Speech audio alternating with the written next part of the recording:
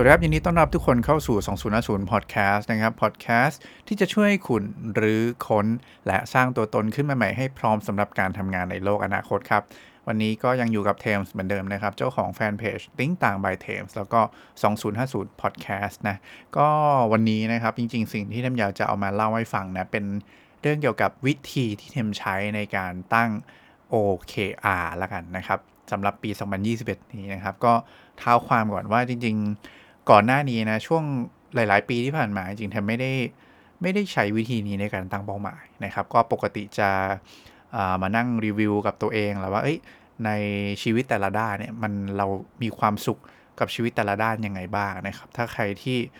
ซื้อแพลนเนอร์เทมไปใช้เนี่ยก็จะอาจจะตั้งด้วยวิธีนั้นแหละก็รีวิวชีวิตทุกๆด้านนะครับก็จะมีทั้งด้านอะไร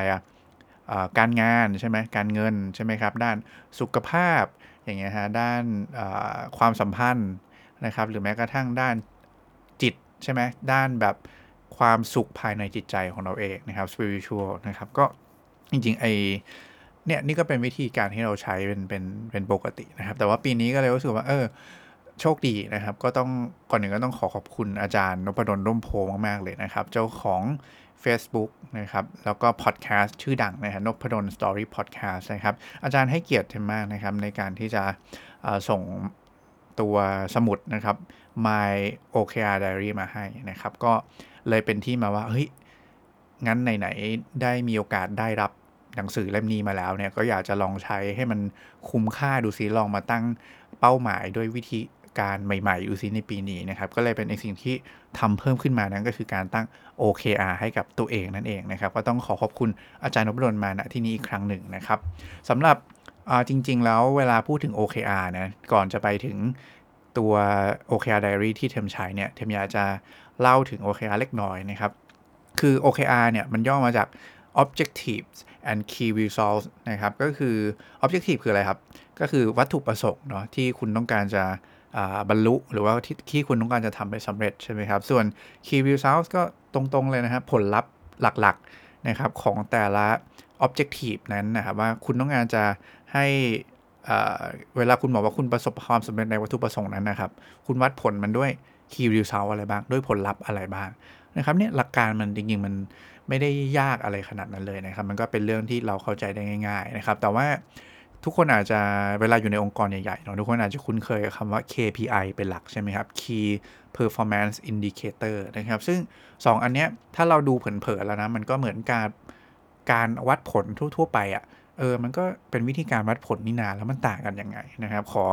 ลองฉีกแยกให้ดูก่อนแล้วกันว่าสิ่งที่มันมีความแตกต่างกันเนี่ยมันคือตรงไหนบ้างนะครับเอาอย่างแรกเลยนะครับเรื่องของเป้าหมายที่เราตั้งนะครับจริงๆแล้วเวลาเราอยู่ในองค์กรนะคุณลองจินตนาการตามผมแล้วกันนะครับคือเวลาเขาบอกให้เราตั้งเป้าหมายอะเราจะตั้งไงฮะก็แบบก็ลองตั้งที่มัน challenge ดูเล็กๆเนาะแต่ว่าดูแล้วเราทำได้ ใช่ไหมฮะเป็น goal ที่เราพอจะทำได้สำเร็จนะครับแล้วมันก็จะมักจะวัดผลเป็นแบบเป็นตัวเลขอะเนาะเป็นเปอร์เซ็นต์อะไรก็ว่าไปใช่ไหมครับแล้วก็ปกติเราใช้ KPI ทำอะไรครับในองค์กรใช้เป็นเครื่องมือในการวัด performance ถูกไหมครับไว้ประเมินผลนะครับแล้วเราก็เน้นไปที่อะไรฮะเน้นไปที่ผลลัพธ์อะเนาะว่าผลลัพธ์ที่เราทำได้เนี่ยมัน achieve ตามเป้าหรือเปล่าถูกไหมครับอันนี้คือ KPI นะครับแต่ว่าเทมจะพามาคุยถึง OKR อีกนิดนึงนะครับว่ามันต่างกันตรงไหนตะกี้เรื่องของการตั้งเป้าหมายใช่ไหม KPI บอกว่าวิธีการเหมือนแบบอันนี้เป็นคนทั่วไปเขาตั้งกันแล้วกัน KPI เขาตั้งแบบให้ตัวเองพอจะ achieve ได้เนาะแต่ว่า OKR เนี่ยไม่ใช่นะ OKR นี้ต้องตั้งเป้าหมายที่ค่อนข้างchallenge ตัวเองแบบมากจนแทบจะเป็นไปได้ยากเลยด้วยซ้ำนะครับเป็นเป้าหมายที่มีความแบบทะเยอทะยานมากๆเลยนะอันนี้คือวิธีการตั้งเป้าหมายของ OKR นะครับซึ่งวิธีการวัดผลเนี่ยคือจริงๆแล้วเราอาจจะเน้นเป็นเชิง quality ด้วยซ้ำเราไม่ได้เน้นเป็นปริมาณเป็นเปอร์เซ็นต์เป็นอะไรขนาดนั้นนะครับแต่ว่าเราต้องการให้มันเป็นเครื่องมือในการไกด์เราให้ไปลงมือทำแล้วให้มันเป็นสร้างแบบเป็นเชิงคุณภาพมากกว่านี่ครับแล้วก็แน่นอนครับว่าพอเป้าหมายที่มัน challenge เยอะๆเนี่ยนะฮะมันก็จะเป็นตัวที่กระตุ้นเราได้ดีนะครับมันเรามองมันเป็นเครื่องมือในการกระตุ้นตัวเองนะครับซึ่งแตกต่างกับ KPI มากเลย KPI เรามองมันเป็นเครื่องมือในการประเมินผลงานของเราอะถูกไหม ราะฉะนั้นวิธีการคิดมันจะต่างกันถูกไหมครับพอมันเป็น OKR เป็นเป้าหมายที่มันท้าทายมากๆกระตุ้นตัวเองให้ทำมากๆแล้วงี้มันจะสำเร็จได้ไงวะถูกไหมแล้วถ้าเราเอาวิธีการประเมินแบบนี้ใครมันจะไปกล้าตั้งในองค์กรถูกไหมครับเพราะฉะนั้นการวัดผลนะครับมันเลยไม่ได้วัดว่าจะต้องสำเร็จหรือเปล่านะแต่มันวัดว่าเฮ้ยคุณมีศักยภาพที่จะสร้างการเติบโตให้ตัวเองได้มากขนาดไหนคุณปิดแก็ปตรงนั้นได้มากขนาดไหนซึ่งมันจริงๆมันไม่ได้เอาไปใช้ในการประเมินผลโดยตรงขนาดนั้นนะครับสำหรับ OKR เนาะแล้วก็อันนี้มันก็จะยิ่งง่ายกว่าเลยนะเวลาเราเอา OKR มาใช้ในการตั้งเป้าหมายในชีวิตของเราเองนะครับซึ่งไม่ได้ใช้ในองค์กรนะครับเพราะฉะนั้นเรื่องแบบการจะมานั่งแบบตั้งเป้าหมายง่ายๆเอาให้แบบ achieve ได้อะไรเงี้ยใช้ OKR นะน่าจะเหมาะกว่าอย่างแน่นอนนะครับคราวนี้กลับมาที่เรื่องของ OKR ของเทมแล้วนะครับว่า OKR เทมมีอะไรบ้างในปีนี้นะครับจริงๆ OKR มันตั้งได้อาจจะเป็นรายปีหรือว่าอาจจะตั้งเป็นรายควอเตอร์ก็ได้นะรายไตรมาสก็ได้นะครับก็แล้วแต่คนเลยนะครับแต่ว่าเทมก็ตั้งรายปีไปก่อนเลยนะแล้วเดี๋ยวไอ้ช่วงย่อยๆเทมค่อยไปแท็กของเทมเอาเองนะครับอย่าง OKR เทมจะมีobjective อยู่ด้วยกันทั้งหมดคุยเรื่อง O ก่อนเนาะ objective นะครับมีอยู่ด้วยกัน3ข้อนะครับแล้วก็ทุกๆ objective 1 objective เนี่ยนะครับมี key result 3 ตัวนะครับไอ้เลข3เนี่ยเป็นอะไรที่เราจำได้ง่ายสุดแล้วก็ทำให้เราโฟกัสได้ดีที่สุดแล้วนะครับเรื่องนี้มันเป็นจิตวิทยามนุษย์นะครับการ presentation ต่างๆเนี่ยถ้าคุณสังเกตดีๆเขาจะใช้ทฤษฎีเลข3อย่างนี้แหละสตีฟจ็อบส์ชอบพูดเป็น3เรื่องใช่ไหมหรือว่ารูปแบบของการเล่าเรื่องก็จะมี3ช่วงใช่ไหมอะไรแบบนี้เนี่ยครับนี่คือก็เลยเป็นที่มาว่าเวลาตั้งพวกนี้ก็ใช้หลัก3ด้วยแล้วกันก็จะเป็นตัวที่ทำให้เราโฟกัสได้ดีมากยิ่งขึ้นนะครับซึ่งแน่นอนว่าพอมันจะโฟกัสได้เนี่ยเราต้องมานั่งคุยกับตัวเองให้ดีต้องใช้เวลาตกผลึกกับมันมากพอสมควรเลยนะครับถึงจะตอบตัวเองได้ว่าอะไรกันแน่ที่เป็น objective ที่สำคัญในปีนี้ของเรานะครับแล้วในแต่ละ objective เนี่ยเราจะวัดมันด้วย key result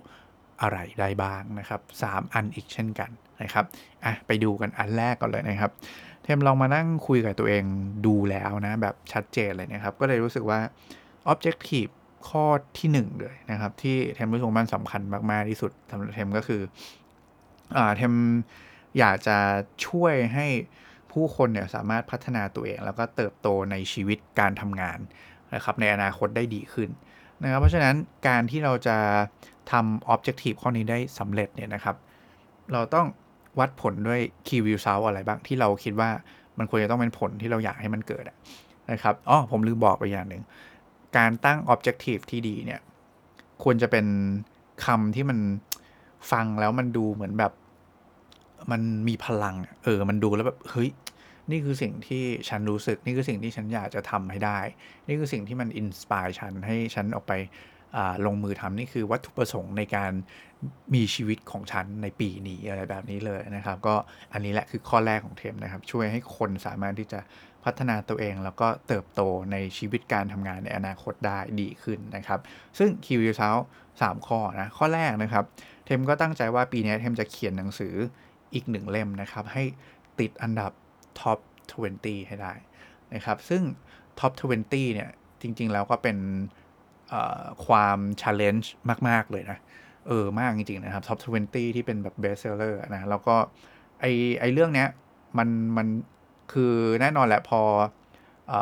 คุณติดอยู่ในอันดับท็อปใช่ไหมครับหมายความอะไรหมายความว่าสิ่งที่คุณทำเนี่ยมันออกไปถึงคนหมู่มากขึ้นถูกไหมฮะเพราะฉะนั้นเนี่ยมันก็จะทำให้คนสามารถที่จะเรียนรู้แล้วก็เข้าใจแล้วก็อาจจะนำไปใช้ในการพัฒนาตัวเองได้ดีมากยิ่งขึ้นนี่คืออย่างแรกนะครับ Key Result ข้อที่2ครับมีคนฟังพอดแคสต์2050 Podcast เนี่ยนะครับมากกว่า 200,000 ครั้งนะคือปีที่แล้วเทมช่อง SoundCloud เนี่ยในช่องทาง SoundCloud เนี่ยคนฟังไปประมาณแสนครั้งนะครับปีนี้เลยงั้นโตเลย2เท่านะครับก็เป็น 200,000 ครั้งนะครับอันนี้ก็เป็น challenge ตัวเองมากๆอย่างหนึ่งนะครับนี่ยังคิดอยู่เลยนะว่าจะทำยังไงต้องเพิ่มความถี่เพิ่มหมวดหรือว่าทำอะไรดีนะครับให้มัน achieve ตัวนี้ได้อันนี้คือ key result ข้อที่2นะครับถัดมา key result ข้อที่3นะครับเทมอยากจะมีคอร์ส ที่แบ่งปันวิธีคิดในการ reinvent ตัวเองขึ้นมานะครับคอร์สหนึ่งซึ่งอยากให้คนเรียนเนี่ยนะได้ประโยชน์มากๆแล้วก็มีคนเรียนที่มีจำนวนมากกว่า500คนขึ้นไปนะครับซึ่งเทมเชื่อว่าคอร์สเนี้ยจะทำให้ทุกคนเข้าใจกระบวนการคิดเข้าใจความแตกต่างว่าโลกในการทำงานในปัจจุบันกับโลกในการทำงานของอนาคตที่เป็น innovation เป็นวิธีการทำงานที่สตาร์ทอัพเขาใช้หรือว่าเป็น corporate ที่ transform ตัวเองไปแล้วเนี่ยเขาคิดยังไงเขาทำยังไงนะครับอันเนี้ยก็เป็นสิ่งที่อยากจะให้ทุกคนได้เรียนรู้เพิ่มเติมมากขึ้นไปด้วยนะครับอันนี้คือ key result 3 ข้อ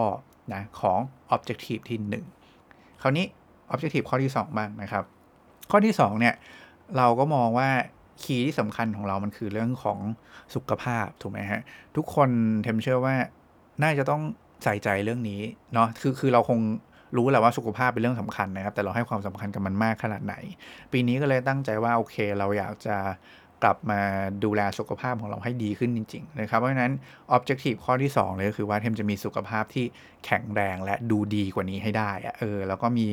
เวลาพักให้กับตัวเองได้มากขึ้นนะครับโดยที่ Key Result 3 ข้อที่จะมาตอบโจทย์กับ Objective นี้คืออะไรบ้าง ข้อแรกครับเทมอยากให้ผลตรวจสุขภาพของเทมเนี่ยทุกอย่างมันอยู่ในเกณฑ์ปกติหมดเลยนะฮะปีที่ผ่านมาเนี่ยเทมไปตรวจมาปรากฏว่าเฮ้ยคอเลสเตอรอลเกินนะครับแสดงว่าไงฮะไม่รู้ไปอะไรละกินชีสเยอะหรือว่ากินกาแฟนมเยอะหรืออะไรก็แล้วแต่เนี่ยอันนี้ไม่โอเคนะเพราะฉะนั้นเรารู้สึกว่าสุขภาพต้องดีก่อนเลยถึงจะทำอะไรได้ดีนะครับอันนี้เป็นข้อแรกข้อที่2ครับเทมจะคุมน้ำหนักตัวเองให้ได้นะครับให้มีน้ำหนักไม่เกิน65กิโลกรัมให้ได้นะครับโดยวิธีการก็คือจะพยายามวิ่งให้ได้ประมาณ 1,000 กิโลเมตรขึ้นไปนะในปีนี้นะครับซึ่งเป็นอะไรที่ challenge มากเลยนะปกติก็ไม่ค่อยได้วิ่งเท่าไหร่หรอกนะครับแล้วก็แต่พอวิ่งได้นะแต่ว่ามันขี้เกียจนะครับปีนี้ก็คิดว่าอาจจะต้องจริงจังกับมันมากขึ้นแหละให้ challenge ตัวเองเลยต้องกลับมาหนัก65เท่ากับสมัยที่เราจบมหาลัยใหม่ๆให้ได้แหมนานแล้วนะก็นั่นแหละต้องแบบนั้นแหละนะครับถึงจะดูดีจริงๆนะครับข้อที่3ครับเทมอยากจะมีเวลาให้กับความไร้สาระของตัวเองบ้างคำว่าบ้างก็คือกำหนดเลยครับว่า30วันต่อปีคือเป็นวันที่เทมจะใช้กับอะไรก็ได้ที่เทมไม่ต้องมานั่งนึกถึงว่ามันจะต้องมีสาระอะไรเทมไม่ต้องเอามาเล่าเทมไม่ต้องเอามาเขียนแต่ว่าเป็นวันที่เทมอยากจะใช้มันไปเรื่อยเปื่อยเลยนะครับอยากให้ตัวเองได้รู้สึกว่ามีการพักจริงๆบ้างนะครับก็อันนี้เป็น Key Result ข้อที่3เนาะอันนี้ถัดมานะครับก็จะเป็น Objective ข้อสุดท้ายละที่เราจะโฟกัสในปีนี้นะครับข้อสุดท้ายจะพูดถึงการพัฒนาตัวเองให้ตัวเองเนี่ยกลายเป็นผู้นำที่เรียกว่าผู้นำแห่งอนาคตให้ได้จะทำเรื่องนี้ได้ครับเทมมีคีย์อยู่3 ข้อนะครับข้อแรกเทมต้องอ่านหนังสืออย่างต่ำเลยนะครับ40 เล่มนะครับในปีนี้นะครับคีย์อยู่ข้อที่2นะครับเทมจะเรียนคอร์สที่มันเกี่ยวกับTechnical Skill ที่มันจำเป็นในอนาคตนะครับคือ Data Analytics นะครับ SQL แล้วก็ Python นะครับอย่างน้อยนะอย่างละ1คอร์สก็รวมๆกันก็3คอร์สแล้วอันนี้เป็น Technical Skill ด้าน Data Analytics นะครับแล้วก็Programming นะครับถัดมาครับ Key Result ข้อสุดท้ายครับเทมจะเรียนคอร์สที่ตัวเองสนใจนะอื่นๆ2คอร์สขึ้นไปในปีนี้เพราะฉะนั้นเบ็ดเสร็จเทมต้องเรียนมากกว่า5คอร์สในปีนี้นะครับเดี๋ยวเรามาดูกันว่าปลายปีเนี่ยนะฮะเทมจะไปได้ขนาดไหนกันนะครับคอร์สที่ดองไว้ปีที่แล้วเต็มเยอะมากเลยนะฮะไอ้ที่พูดมาเนี่ยนะครับซื้อมาหมดแล้วนะฮะแต่ว่ายังไม่มีโอกาสได้เรียนเลยนะครับก็ปีนี้คิดว่าต้องจริงจังกับมันสักทีนะครับโอเคอันนี้ก็คือKey Result สุดท้ายนะของ Objective เรื่องของการพัฒนาตัวเองให้เป็นผู้นำแห่งอนาคตนะครับนี่ก็คือการตั้ง OKR ของเทมในปีนี้จะเห็นว่ามันฟังดูแล้วมันก็มีไม่กี่อย่างเองถูกไหมมันดูแล้วมัน